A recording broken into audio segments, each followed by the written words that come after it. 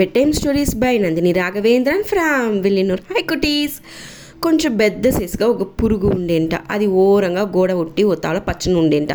అది తెలియకుండా కుట్టిగా ఉన్న ఒక చీమలో దానిపైకి ఎక్కి దిగేసంట.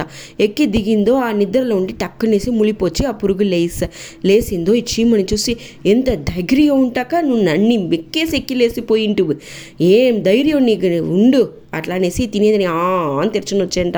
ఈ చీమన నన్ను మన్నించుకొని గమనించలే, అవసరంగా పోతా ఉంటిని అట్లా అని చెప్పేంట. అయితే ఈ పురుగు ఏర్చుకొనే లేదు నే ఓదర ముడివెత్తుతా నా మాటని మార్చుకొనే చాలు అట్లా అనేసి అని తెరిచేందుకు వచ్చేంట.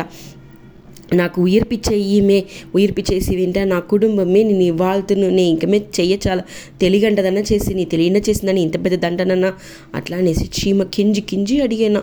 అయితే ఆ పురుగుకు మనసాచే రాల, దీనిపైకి ఇరక్క పడితేమింట మన మీద అసింగమా తలుస్తారు అట్లా అనేసి తినేదని వచ్చేంట. ఆ టైముని చూసి అక్కడ ఒక కోలి వచ్చేసంట.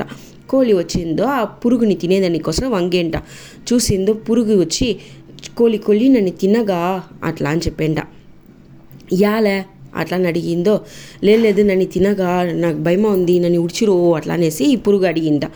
అప్పుడు వచ్చి ఆ చీమ చెప్పేంట, లేదు నువ్వు ఆ పురుగుని తిను, అప్పుడుదా దానికి తెలుసును నేను ఇదేం అర్థం ఉయిర్పిచ్చాడి తిని నాకు వచ్చి ఉయిర్పిచ్చేయలే, నువ్వు ఇప్పుడు ఆ పురుగుని తినేసి వింటే నేను తప్పించుకోవచ్చును, నాతో కుటుంబాన్ని కాపాతిన పుణ్యం నీకు వచ్చును అట్లా అని చెప్పేంట. అప్పుడుదా పురుగుకు పురుంజంట, మన ఎంత పెద్ద తప్పు చేసేసి మింట సేరినేసి ఆ కోలి సేరిపో నే వేరే ఊరు నేను పెట్టి తిను నేను అట్లా అని చెప్పి ఉడిచేసంట. పురుగు చీమని ఉడిచేసంట. చూసిరా, అన్బునేది ఎక్కడ మలందుతాందియో ఆ తావు ఆ బతునేది తాననే వెలగేస్తుంది దాన్ని. Okay cuties, bye, good night.